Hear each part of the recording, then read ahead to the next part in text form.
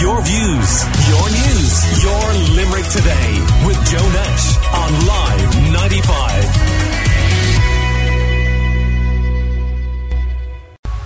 I'm joined now by an Abbeyfield mum who is here to share her pretty remarkable story of being a student, a writer and a parent. Emma Cullinan has a master's in criminology alongside being a mum of two and has just written her first book, My Superpower Is. Emma, you're very welcome. Good morning to you. How are you? How are you doing? Your Good, superpower, thanks. well, I think your superpower, I've just highlighted it. It's multitasking extraordinaire. I'm trying anyway. You certainly are. So tell us about discovering you were pregnant the first time. I suppose I was 20 when I found out I was pregnant with my first son, Calum. I was on my study abroad, so it was Erasmus in Utrecht University in Amsterdam. I was 21 when I had him. It was a big shock, but I knew I was going to have him, and the family were great. I presume there's a huge mix of emotions when you discover it. Oh, it is. You think this isn't happening to me. I'm not pregnant this young. And then I come from a small town, and it wasn't too long before everyone knew. Definitely before the first 3 months. It just kind of spread like wildfire. And I had to really just handle the judgment, the eyes at that age being pregnant.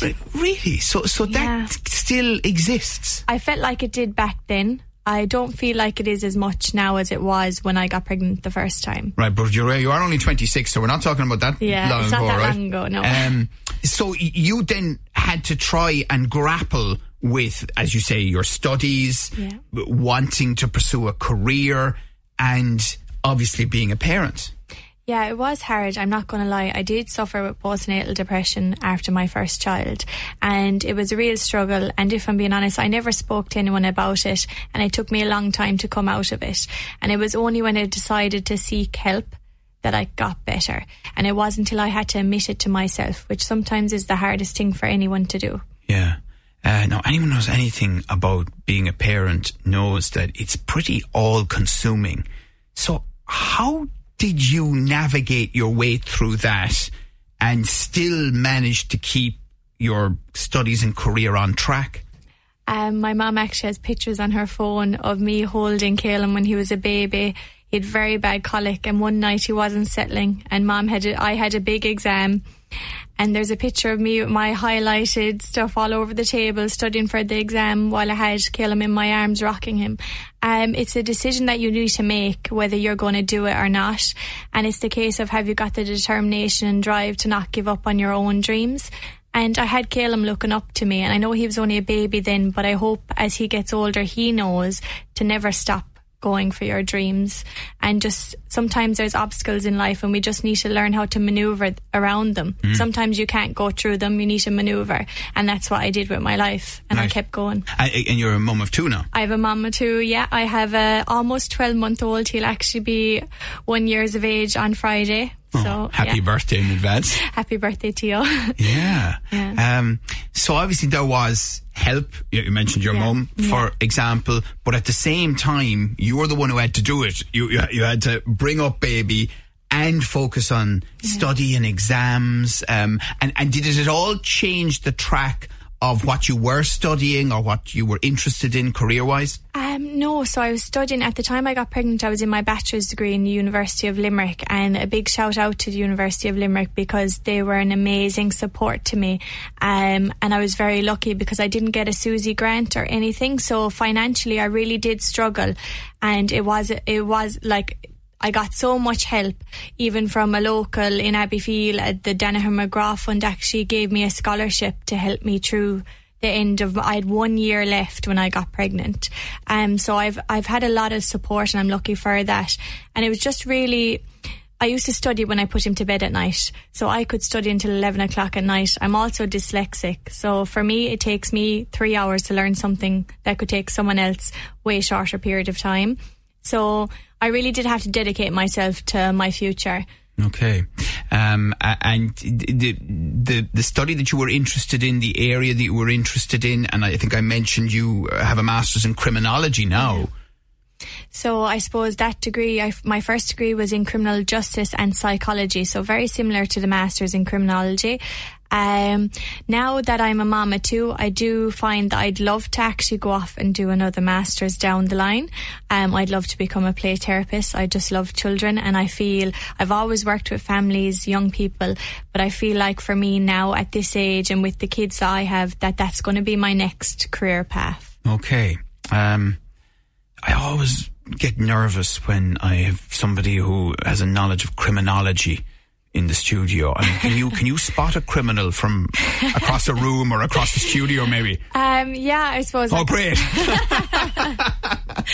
I can spot like behavioural patterns. Like I try to have it turned off. I'm getting very edgy now. I try to turn it off when I'm just, in normal life. But yeah, with work, like I would have worked with a solicitor as well and got to read like, different to do with the court files, and I was able to kind of see how the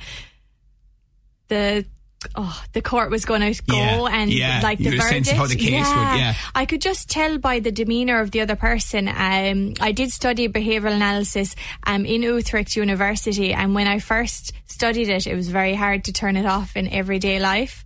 Right. Just you really did notice people. I believe a lot of people have really enjoyed Erasmus at Utrecht University. I've talked to quite a few people who've had a good time there. Yeah, I found it really good. I loved actually cycling to college. Now, I lived in Zeist at the time, so it was about a 40-minute cycle, but it was just such a different way of life. I was happy I got to experience it, even though I was 3 months pregnant finishing my Erasmus. Well, nearly 4 months pregnant finishing it. Right. We're chatting to Emma Cullinan, and this book, My Superpower is a really interesting subject because it's mindfulness, but for children. Yeah. So I just felt like when I was this age, as a child, if I had these mindfulness activities to have helped me through life challenges, it might have helped a bit more, even as an adult. And that's what I want to bring to other kids. I found my child sometimes could have been a bit hyperactive, and I really wanted to sit with him and see what was going on with him. And I felt we used to do meditation and actually yoga together, and I seen a difference in him. I hate him being stuck to that TV for too long. I give him time limits and everything. And we go on nature walks, and he's obsessed with nature walks. We do play games hiding behind trees, like no one can see us. Like I'm being a silly child with him. And it's nice because it gets me going my inner child and giving my own self that love that I should have had as a child and that every child deserves. And it's all about fostering children's innocence and learning to connect with your child. My book is for parents to do some of the activities with the child to help build their relationships with their children. Right. And what age range?